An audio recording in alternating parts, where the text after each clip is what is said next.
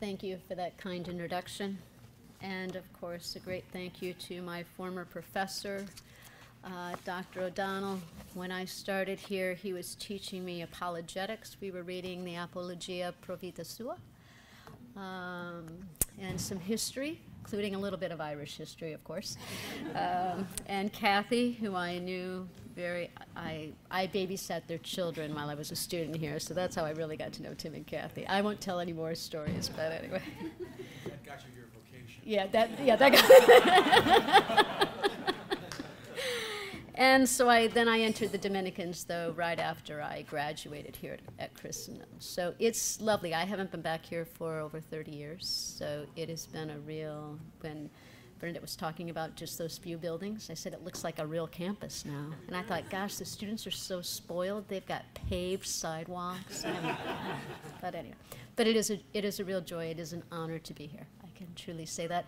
And it's been lovely to get to meet so many of you. I don't think I've met everyone, but so many of you yesterday and today.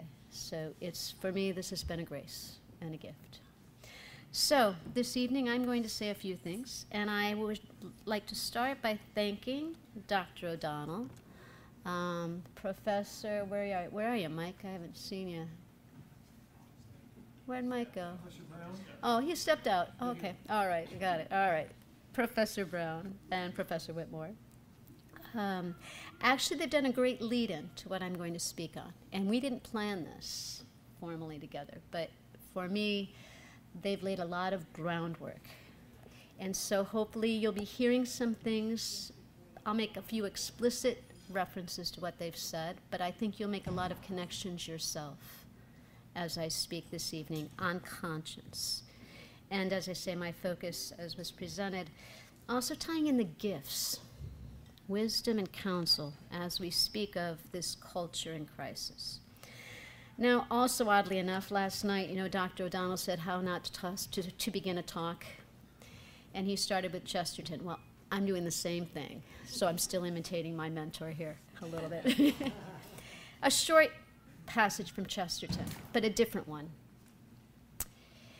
Over a century ago, G.K. Chesterton, he wrote that when a religious scheme is shattered, he was speaking of the Reformation and what it did to the church.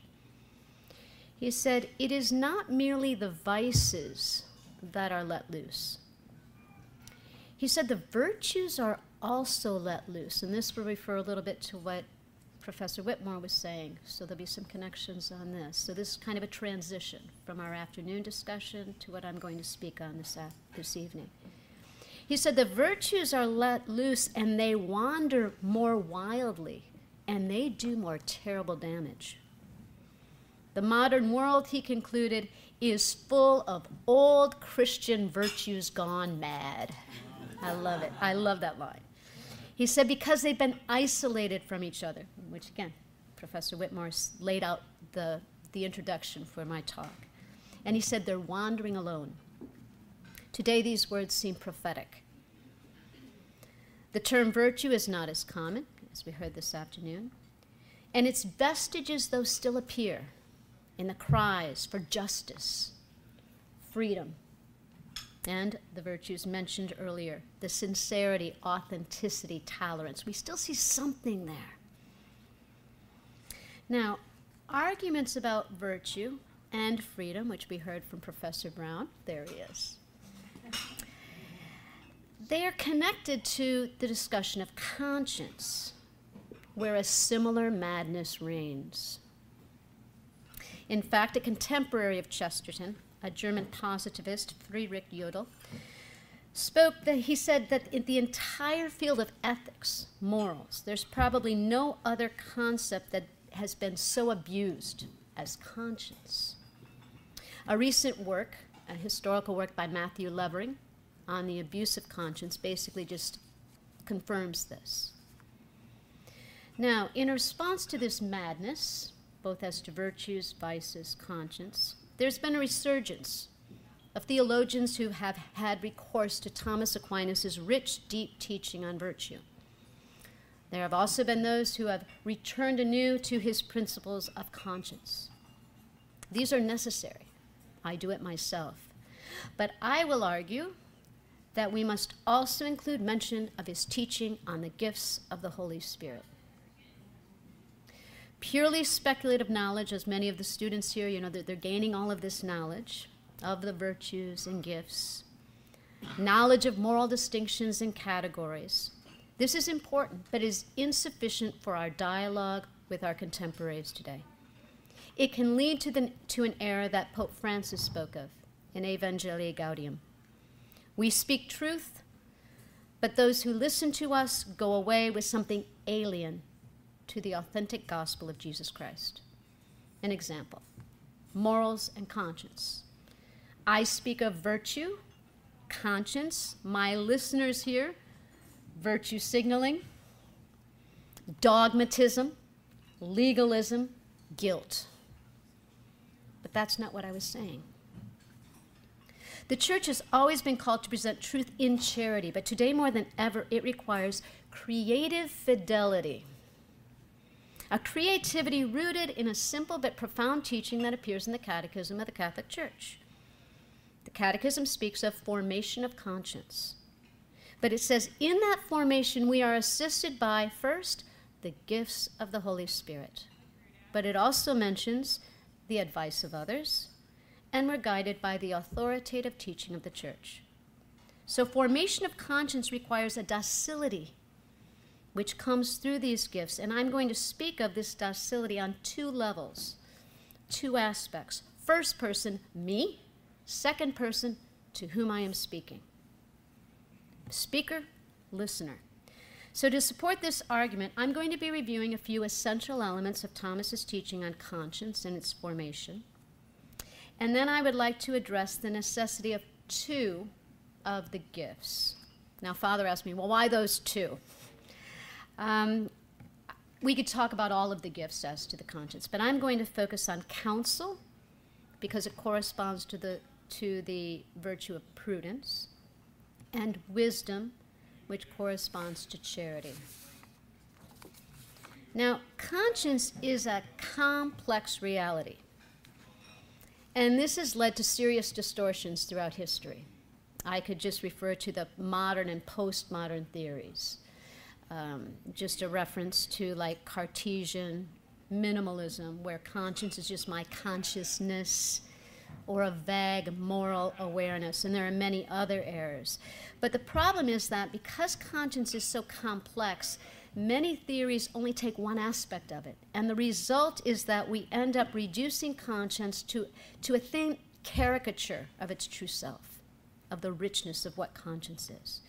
Even in the Middle Ages, this term conscience was problematic in a way. It was complex. Thomas Aquinas notes 4 different uses of that term, 4 different definitions. I'm going to only refer to 3, but all of them signify something of an application of knowledge to something, conscientia, with knowledge. So they all have something of that. The first is conscience as a power. I have a conscience.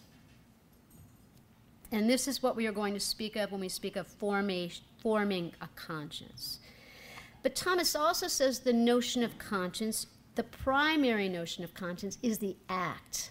My conscience does something. It judges. It discerns. And then there's a third notion of conscience. It's a principle for this judgment. And that is sometimes it's a habit we refer to now, and again, he did all the preparation, so we heard a little bit about a habit. Now, this habit is often referred to, sometimes they use conscience to refer to this habit, but more formally and with Aquinas, and even back to the Fathers, we call it synderesis. I'll come back to that and explain, but I'm going to keep with that term synderesis. So I'm going to start, though, with conscience as an act, a judgment.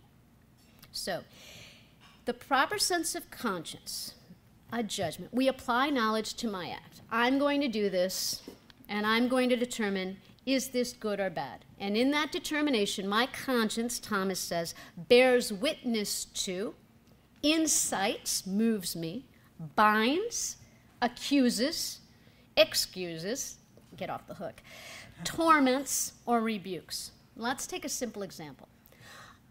Different Dominican sister, A Dominican sister meets a young Italian man that I'm going to call Massimo.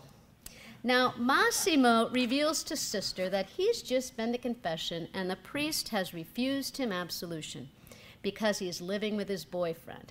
Massimo also tells sister that until that moment, he was unaware that cohabitation was sinful.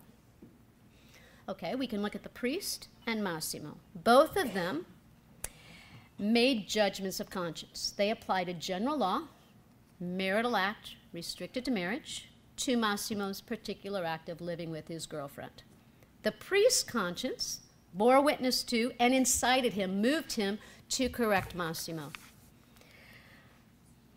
Massimo, hearing this information, his conscience witnessed to what he was doing, bound him, accused him, and also tormented him, because that's why he talked to sister. This is what often happens. They go to the priest for confession, and then they'll go to the sisters for all the help afterwards. All right? That's kind of common. All right, I'm going to leave Massimo aside. We're going to come back to him later, though. Now, since conscience is application of knowledge, though, I'm applying some knowledge to my act. We have to look at what are the sources of this knowledge.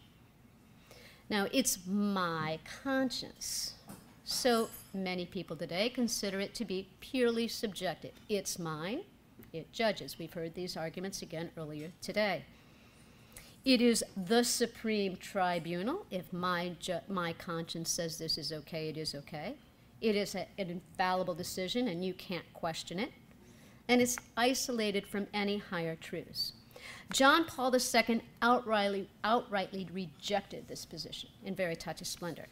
He also condemned any related notions, errors, of conscience as license, freedom to do whatever I wish, a voluntaristic right to self-will. We had that discussion again of my will.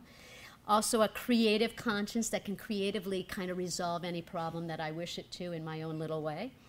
Or a conclusion, for an example, of another theologian, James Keenan, who said, at times we are obliged not to follow the church because we are absolutely not free to violate our conscience. Error, okay.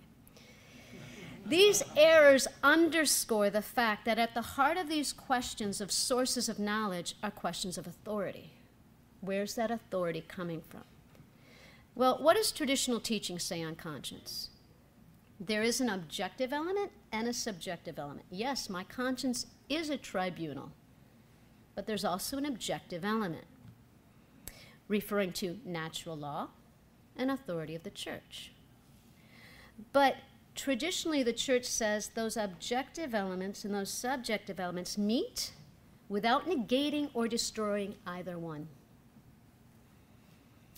So explanation of these two dimensions, though, this objective and subjective element, lead us to the second notion of conscience as this habit, which, as I already noted, is some will refer to it as conscience, but more properly we're going to speak of synderesis. Well, what is that? Well, St. Jerome called it this spark of conscience. It's kind of the beginning. Conscience is the full power, the full judgment, but we've got this spark, so we need to talk about this spark. We find the scriptural origins of this spark in St. Paul. You may remember in Romans, this law that was written in the heart of the Gentiles who did not have the law. Newman spoke of it as the aboriginal vicar of Christ. Benedict XVI identifies the same reality as anamnesis. We also find traces of this synderesis, this spark, in Gaudium et Spes 16, which spoke of the conscience that summons man to love good and avoid evil. To obey this is the very dignity of man. And this conscience, this synderesis, is at the secret core, the sanctuary where I am alone with God. Now, the point is, I've just given you a few different definitions, but many use these very definitions and distinctions to promote subjective autonomy. It's still all about me. But careful reading actually tells us that, okay, there is something subjective about me and conscience, but it's rooted in an objective dimension that is universal, the law written in our hearts. Subjective knowledge alone cannot logically be the cause of conscience's binding nature and authority. Somebody wrote the law in my heart. This judgment, therefore, doesn't begin with my isolated decision. My decision is based on this other law that is written there. Thomas, of course, argues this regarding natural law, which again we encountered earlier from Professor Brown, which is also revealed in the Ten Commandments and has been promulgated to all of creation. And therefore, all men are bound to observe it, and none can claim ignorance. So Thomas defines this synderesis, this spark, as some natural habit. Again, we've talked about nature. It's something of our nature, which provides me and every human being with a knowledge of the first principle of practical reason. Do good, avoid evil. But that's very general. It's very general. But Thomas also connects, right after he speaks of that general principle, he also speaks of what another Dominican, Father Dominic Holtz, I give him credit for this, of these common proper principles, which again Professor Brown spoke of. That all being tries to preserve itself, sexual intercourse and care for offspring, which we share with animals, and then those 2 points which are specific to human beings. Knowledge of truth, God, and that social nature, which was a response to a question earlier this morning. So we've got these general guidelines that are somehow infallible, written within us, that can never be blotted out or ignored, Thomas says. Now, Thomas adds another little argument regarding why we need this law, this spark. He says the nature of our human soul is such that in both the speculative, my knowledge of, okay, I know the faith, the speculative level, but also as to the practical, at both levels, where I'm just speaking about knowledge that I know. We used to use this example in the novitiate. We had sisters who had studied car mechanics. When I was a novice, we went on, our major outings were funerals. Luckily, there were a lot of people that died that year. But we would go out, and the Knights of Columbus had given us their old vans, and they would always break down. And we had two sisters. One considered herself an auto mechanic, and the other had studied auto mechanics, and they would always fight, and the rest of us would just go for a walk. And one got a C in auto mechanics. So the question is speculative knowledge. Do I know, can I get an A? That's the speculative knowledge. The practical is, can I use it? But on both levels, whether it's speculative or practical, Thomas is saying we need these first principles, like the principle of non-contradiction. Right? The whole is equal to the sum of its parts. But in the practical realm, we also need these first principles. Why? Because Thomas says on the practical level, we need something that is stable and certain, that is there so that it is always ready for me to use. That's what this synderesis is. It's always ready for me to use. Thomas compares this knowledge of that spark of conscience, synderesis, to a seed. He says it contains in germ all of the knowledge that follows. It belongs to the very nature of the intellectual soul, so that no one is deprived of its light. And it is this spark that gives our conscience its imperative character. What John Paul II would say, conscience is not independent. It's not an exclusive capacity to decide, I decide this is good or evil. He said it is profoundly imprinted upon the principle of an obedience. As I say, that law that God wrote in my hearts. It's non-negotiable, inextinguishable, infallible, which is why Thomas will refer to the psalmist who cried out. He uses the psalmist's cry of, lift up the light. This light is that light, that spark of conscience. Lift up the light of thy countenance upon us, O Lord. As a rational being, conscience is my sole guide. Without it, I'm a reed blowing in the wind. Thus Newman will say, if you act against your conscience, you lose your soul. Woo. The knowledge upon which conscience bases its judgments is not limited, though, solely to this synderesis, this spark, these first principles. But these first principles are kind of a magnetic force, guiding us and guiding all other knowledge towards the good. Another point we heard earlier today. Benedict XVI speaks of this knowledge as an inner ontological tendency, causing our very being to resonate with some things and to clash with others. Now, if there is this inner law moving my conscience to resonate with good and to clash with evil, well, then why do some people resonate with evil and clash with good? Other questions we've run into. Well, although these first principles provide an infallible, inextinguishable light, there's a vast expanse stretching between those first principles and my particular act in this particular moment. Let's go back to Massimo.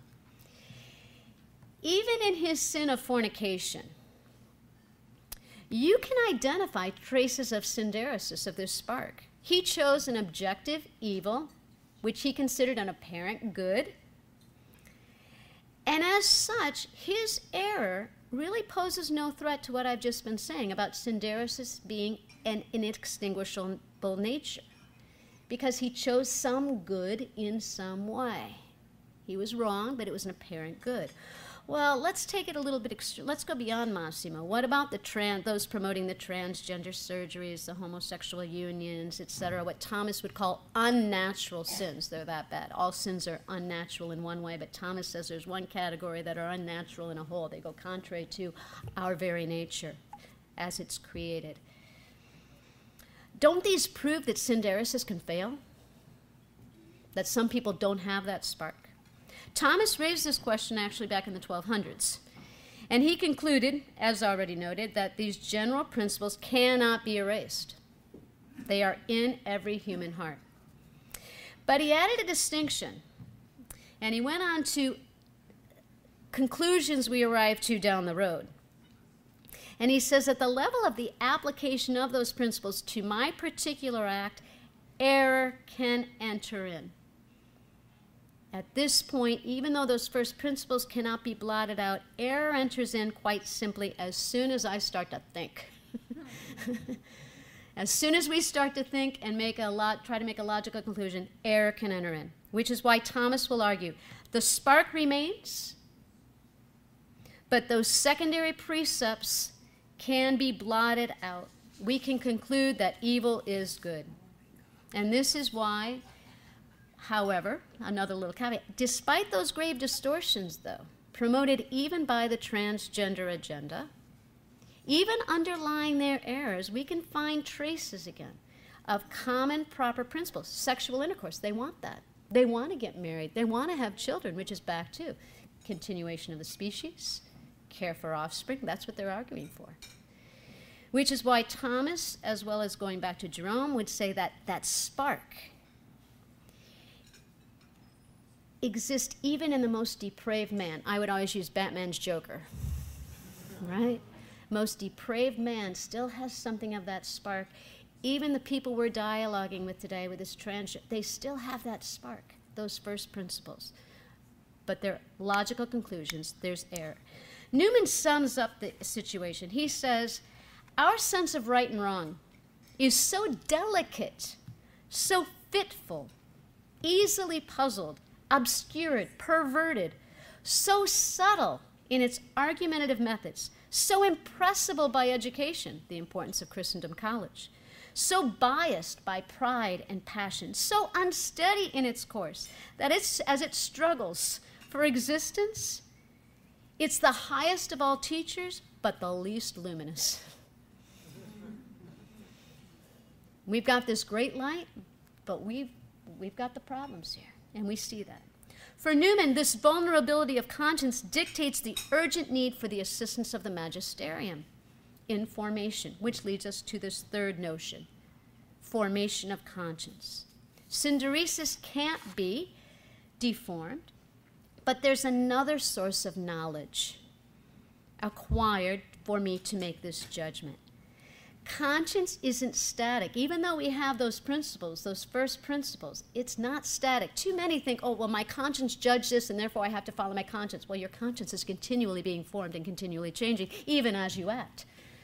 It's being formed by the magisterium, for Catholics, by priests and confessors, by family and friends, by society and media, by my own passions, habits, and experiences.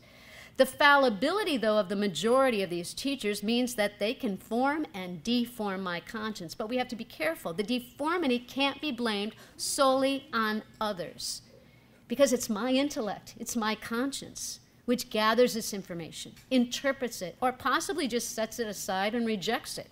Father was talking about that too. We were having a discussion on this last night. To say only that the church obliges me to follow my conscience is stopping short of the truth, because, again, referring back to the catechism, it says, yes, I must follow my conscience, but adds, by my conscience, I assume responsibility for my actions, and because of that responsibility, I have to inform it. I have to be enlightened. This responsibility brings in another point that has already been addressed, a very controversial point, that of freedom. Now, this is a vast topic, and we've already had some discussion, but I want to just address 2 points that tie in with my discussion of formation of conscience. First is Thomas Aquinas on libero arbitrio, another Latin term, but I'm going to stick with that phrase. Why? Because it's often translated as free choice, but we've already seen free choice, people interpret in many different ways. And that's not getting to the core of what Thomas is saying with libero arbitrio. So I use the Latin phrase to avoid those errors. Libero arbitrio, this is the source of our being able to choose, is not merely about my will. It's also about my intellect. It's a faculty of the will and of reason, Thomas says. It's my will guided by reason. That's what free choice is. It's not me just freely choosing whatever I want. Now, I'm going to leave that aside a little bit and go to another topic here. As I say, I just wanted to mention that. The free choice includes both of the powers. I also want to mention another point, though, as to freedom. And this is more in the theological, so I'm stepping away from the philosophy of Professor Brown. When we speak of conscience, what's the relationship between human freedom and divine freedom? There's a critical juncture here. These two freedoms have to meet. This is where we find conscience. Conscience is at the juncture of human freedom, divine freedom. But we also find here heated debate.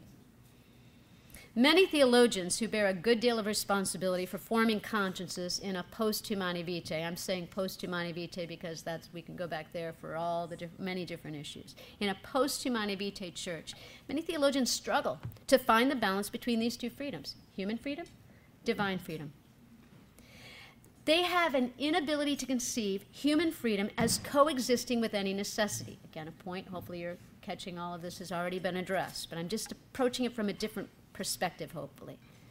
Even this necessity that is divine, the church proposes a moral law based on natural law and revelation, preaches a necessity which they see, many of these other theologians see it as constraining my freedom. I'm faced with a conflict between necessity, church's interpretation of divine law, and possibility, my judgment of conscience, and freedom says what? I have to reject. The church has to give way. This is often called theonomous autonomy. Note, God comes in, theonomous, but the interpretation of it, it was phrased by Franz Bokel, is basically it's freedom without any restriction from an alien authority. Now, Bokel, because he's trying to do this from a Christian perspective, still says God has a claim. That's why it's theonomous autonomy. I'm free, but God comes in. But he adds a caveat. The whole question is, how do we interpret God's claim on me? Well, another proponent of this, Alphonse Auer, he basically says, this is God's claim on us. Since I am free, what is my claim? Well, God created me free. He created an autonomous moral being, and he made me a law unto myself. As such, the only norms are those developed by me. Any external moral norms, even those of the church, cannot bind.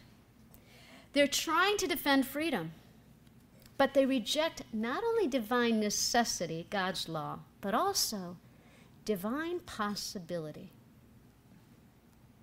I'm going to return to that topic below. Divine possibility. What is this? As I say, I'm going to leave it a little bit. Now, those are some basic principles on conscience. Now I need to shift a little bit, because the next logical step having those principles of conscience, natural law, synderesis, would be to talk about Thomas's treatment of virtue, especially the virtue of prudence. I'm going to leave that aside. We gave you a book. You can read Pinker's, and you can read Professor Whitmore's book as to prudence. Great virtue, I love it. Recta ratio agibilium, right reason in action. I'm going to presume that. Not to negate the necessity of prudence, but I want to move directly into the discussion of the gifts of the Holy Spirit, the gifts of counsel and wisdom, which assist prudence. So I'm going to presume we've got something of this prudence in the formation. Also, I'm going to presume something of the necessity of infused virtues. Now, that topic didn't come up, but we know we've got acquired virtues, what I work on, and infused virtues that come from God, from the Holy Spirit. Now, these infused virtues, theological, faith, hope, and love, but also can be the moral virtues, prudence, justice, temperance, fortitude, come with sanctifying grace at baptism. They perfect the powers of my soul, my intellect, my will, my appetites, to perform acts at the level of my supernatural end.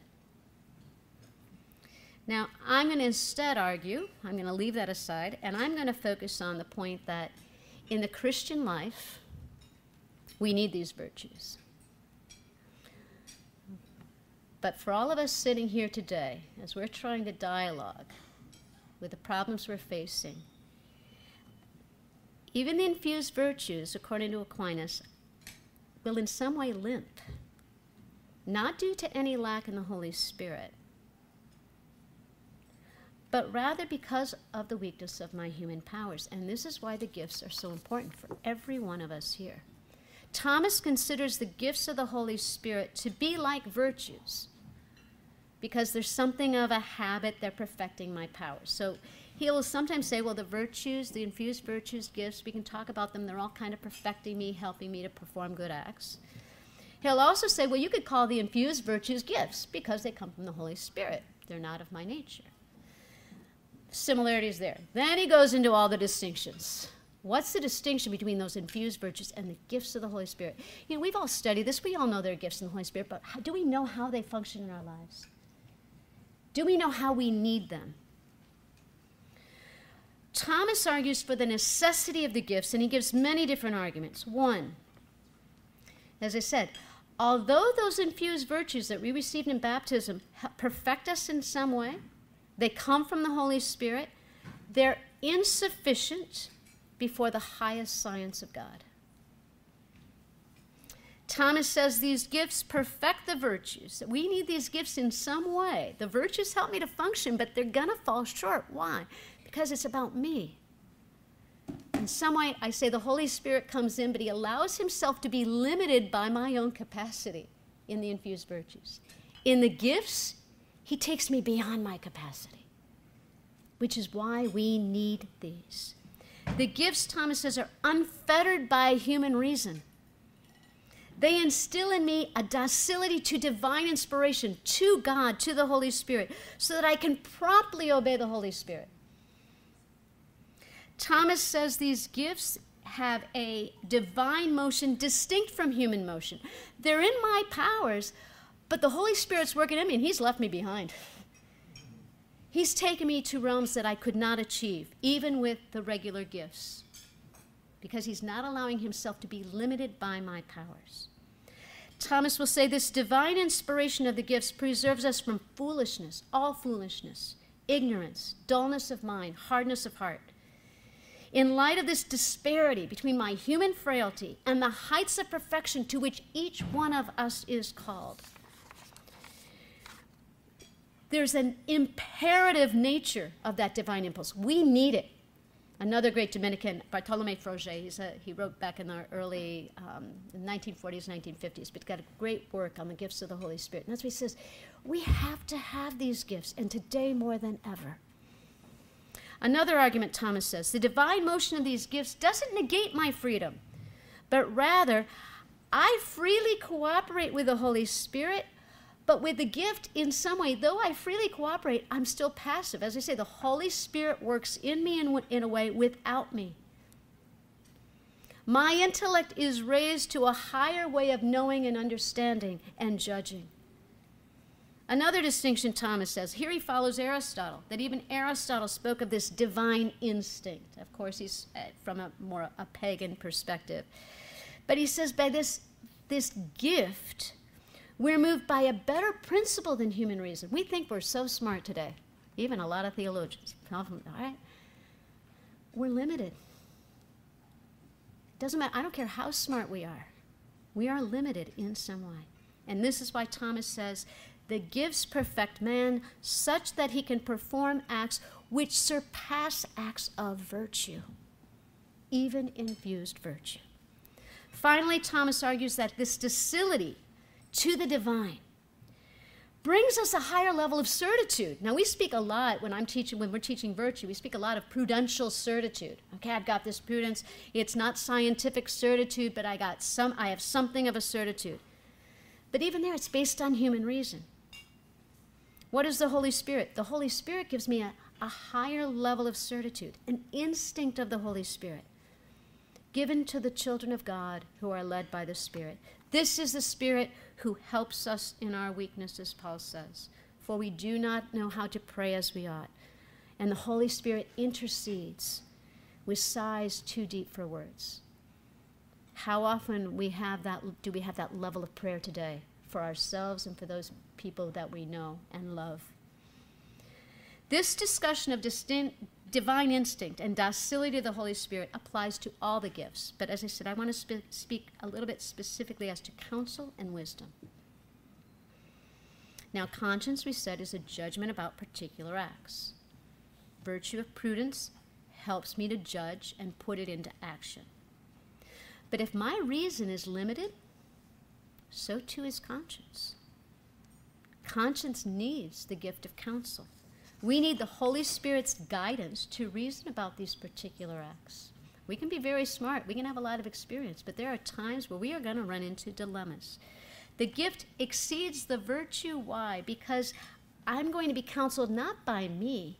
I'm counseled by God with the gift.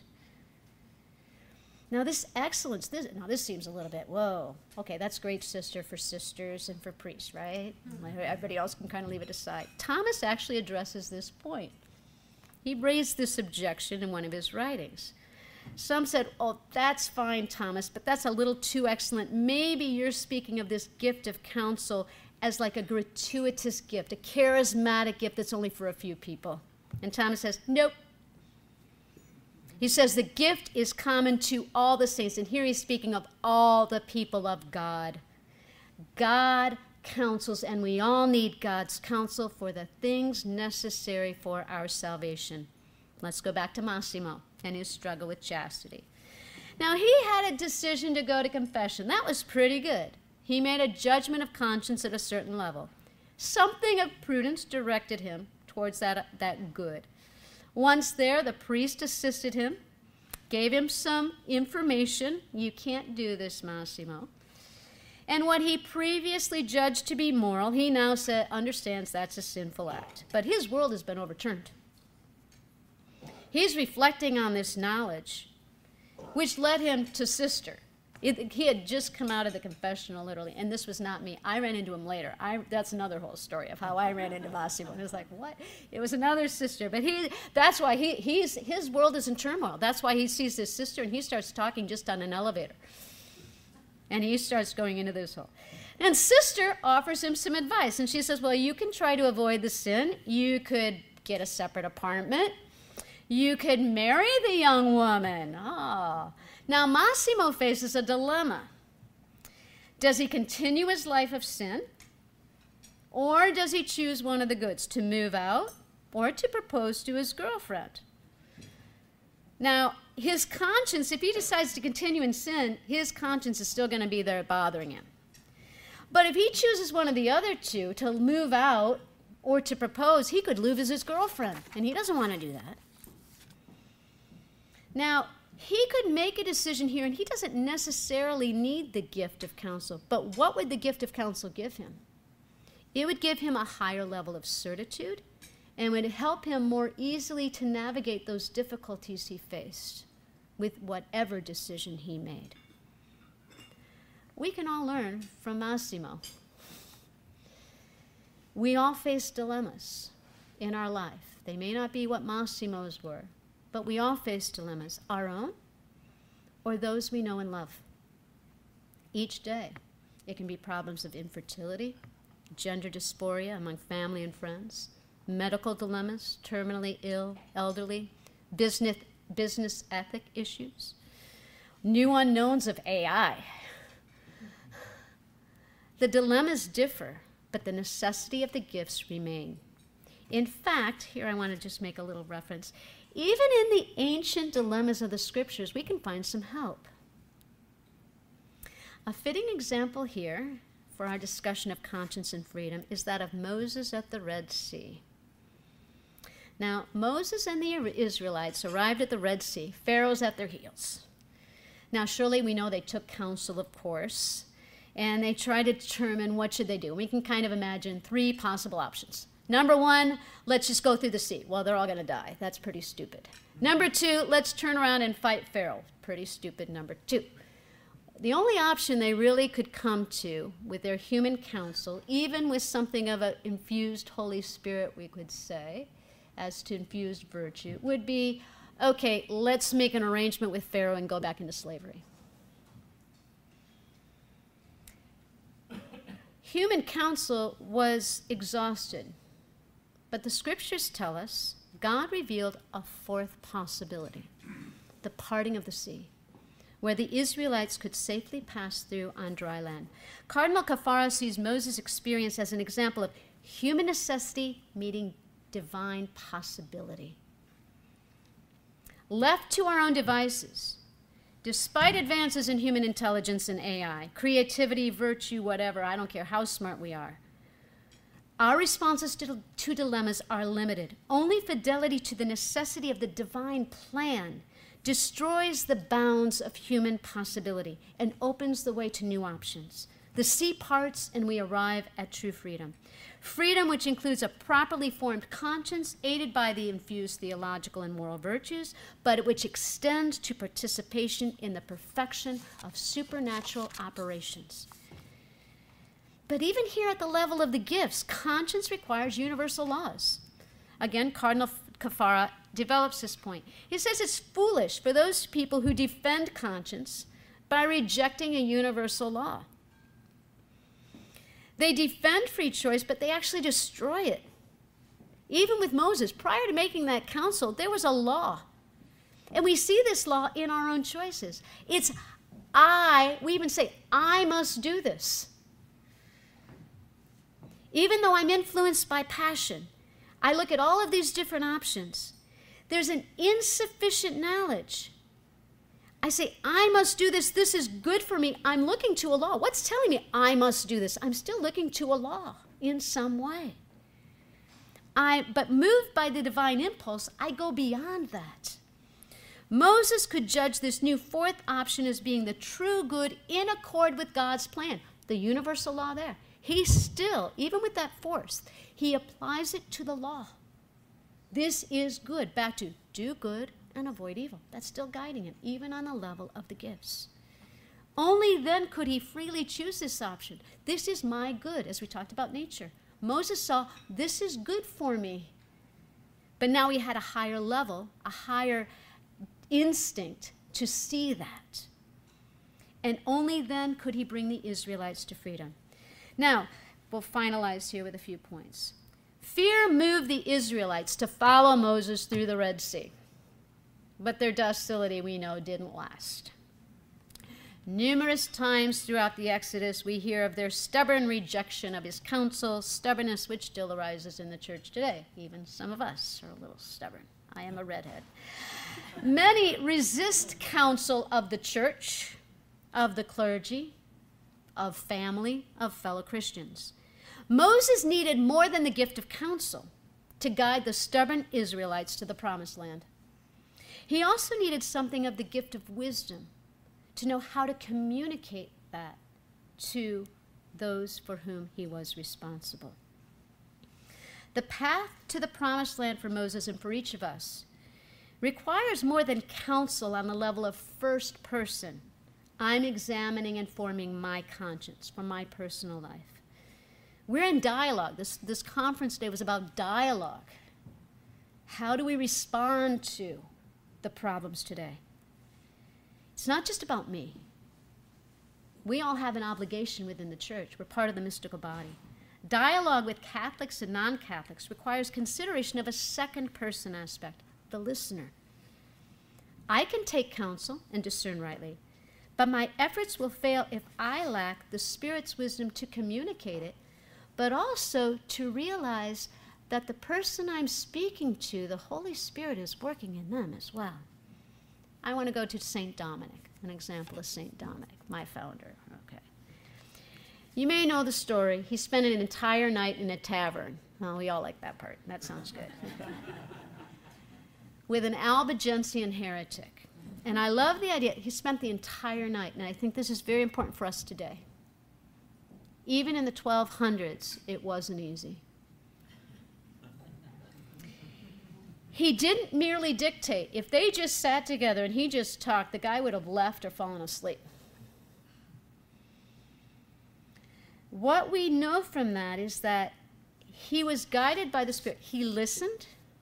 He learned. He listened to what the Albigensians said. They talked. They were in dialogue. And then he spoke.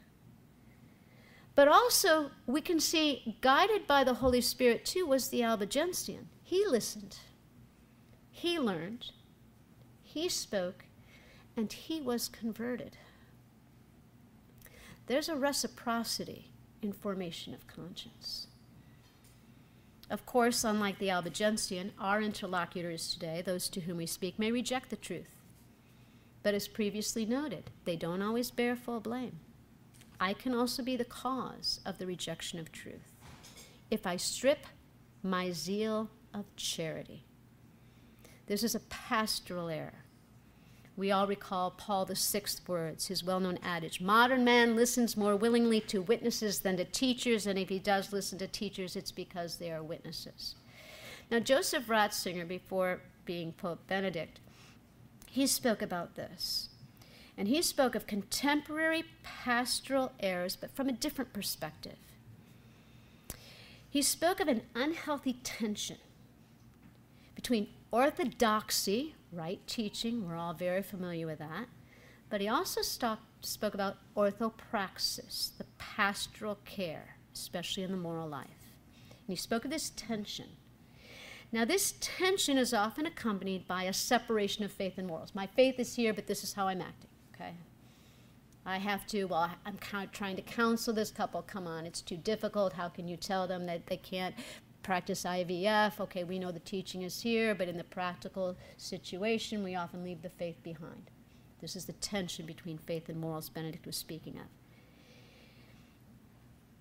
Now, many lay the blame for these contemporary errors at the feet of preachers and teachers who sacrifice orthodoxy for orthopraxis, right? They're looking at the practical, so they leave the faith behind. That's the teaching of the church, but it doesn't apply in this situation. But Ratzinger doesn't allow the argument to stay there. He cautions about those who favor orthodoxy to the detriment of orthopraxis. Any separation of faith and morals is dangerous. He says they speak truth, but in a way that they make orthodoxy seem questionable. And this is what we face today. How do we preach that truth? His teaching highlights the need for true dialogue, where teachers and listeners are docile to the divine instinct received in both the gift of counsel and the gift of wisdom, which corresponds to charity. Caritas in veritate. What is this wisdom? Aristotle and Aquinas both agree the greatest wisdom requires the greatest virtue, which corresponds to the highest operation. Our highest operation is the intellect contemplation of the highest truth. That's wisdom. Through wisdom, I know something of the highest cause. We know the wise man who knows so much. We have many wise people here in this room. By this he can judge, set in order that which he judges according to human reason. Now this is great, this human wisdom. Stretching towards the highest cause, but it's still going to fall short before that highest cause, which is the Trinitarian God. who is sapiens simpliciter, simple wisdom, truth, who judges and orders all things according to his rule. Only the gift brings each of us to knowledge of God as the highest cause and to the possibility of judging rightly about divine things, because I judge according to God. Wisdom, Thomas teaches, implies a certain rectitude of judgment in accord with divine reason. Perfect use of reason. This is the gift of wisdom, with a connaturality that's not merely human, but is taken where I judge not according to how smart I am, but the Holy Spirit works through me. With, we call a connaturality, it becomes natural to me to judge divine things, and Thomas says this is a result of charity. I can only judge that way when I'm united to God, which is why we have charity and wisdom necessary for this formation. Only insofar as I am united with God in charity can I acquire the ability to measure according to right judgment, because only then can I truly judge according to God's law, not to my interpretation of it. Thomas concludes and says, wisdom is caused by charity, its union with God, which reveals the mysteries of divine wisdom. So to conclude, the gifts soar to the heavens, but they don't dwell solely in the mystical realms. The Spirit's gifts of counsel and wisdom are sure guides for us today in our daily dialogue with the contemporary world. Benedict XVI, in his 2 documents on charity, Deus Caritas Est, Veritas in Caritate, speaks of truth. And he says it's not something we produce. It's found, or better, it's received. He says truth is like love. Neither is planned nor willed, but somehow imposed upon human being without negating freedom. Our dialogue today demands this first person, second person formation of conscience. Successful dialogue of truth, particularly these highest truth, demands these gifts of counsel and wisdom, that divine instinct that makes both of us docile. I may think I'm docile to the Holy Spirit, but I have to remember that I pray that that person is also docile and that the Holy Spirit works through them. Dialogue is not merely about challenging the consciences of others. It's about challenging my own conscience. If I wish to dialogue with others, I must enter into dialogue with revelation and allow it to challenge my conscience, not only as to what Christ taught, but how he taught it to his friends and to his enemies. His goal was that all should become his friends, and to that end he sent the Holy Spirit, who makes us friends of God and assists us as we try to bring this friendship to others. Only with this help, Thomas Aquinas reminds us, will we be able to speak of the mysteries of the kingdom without anxiety, despite adversity and attacks. Only the Spirit can bring us and work through us to bring others to the freedom of the sons of God. Thank you.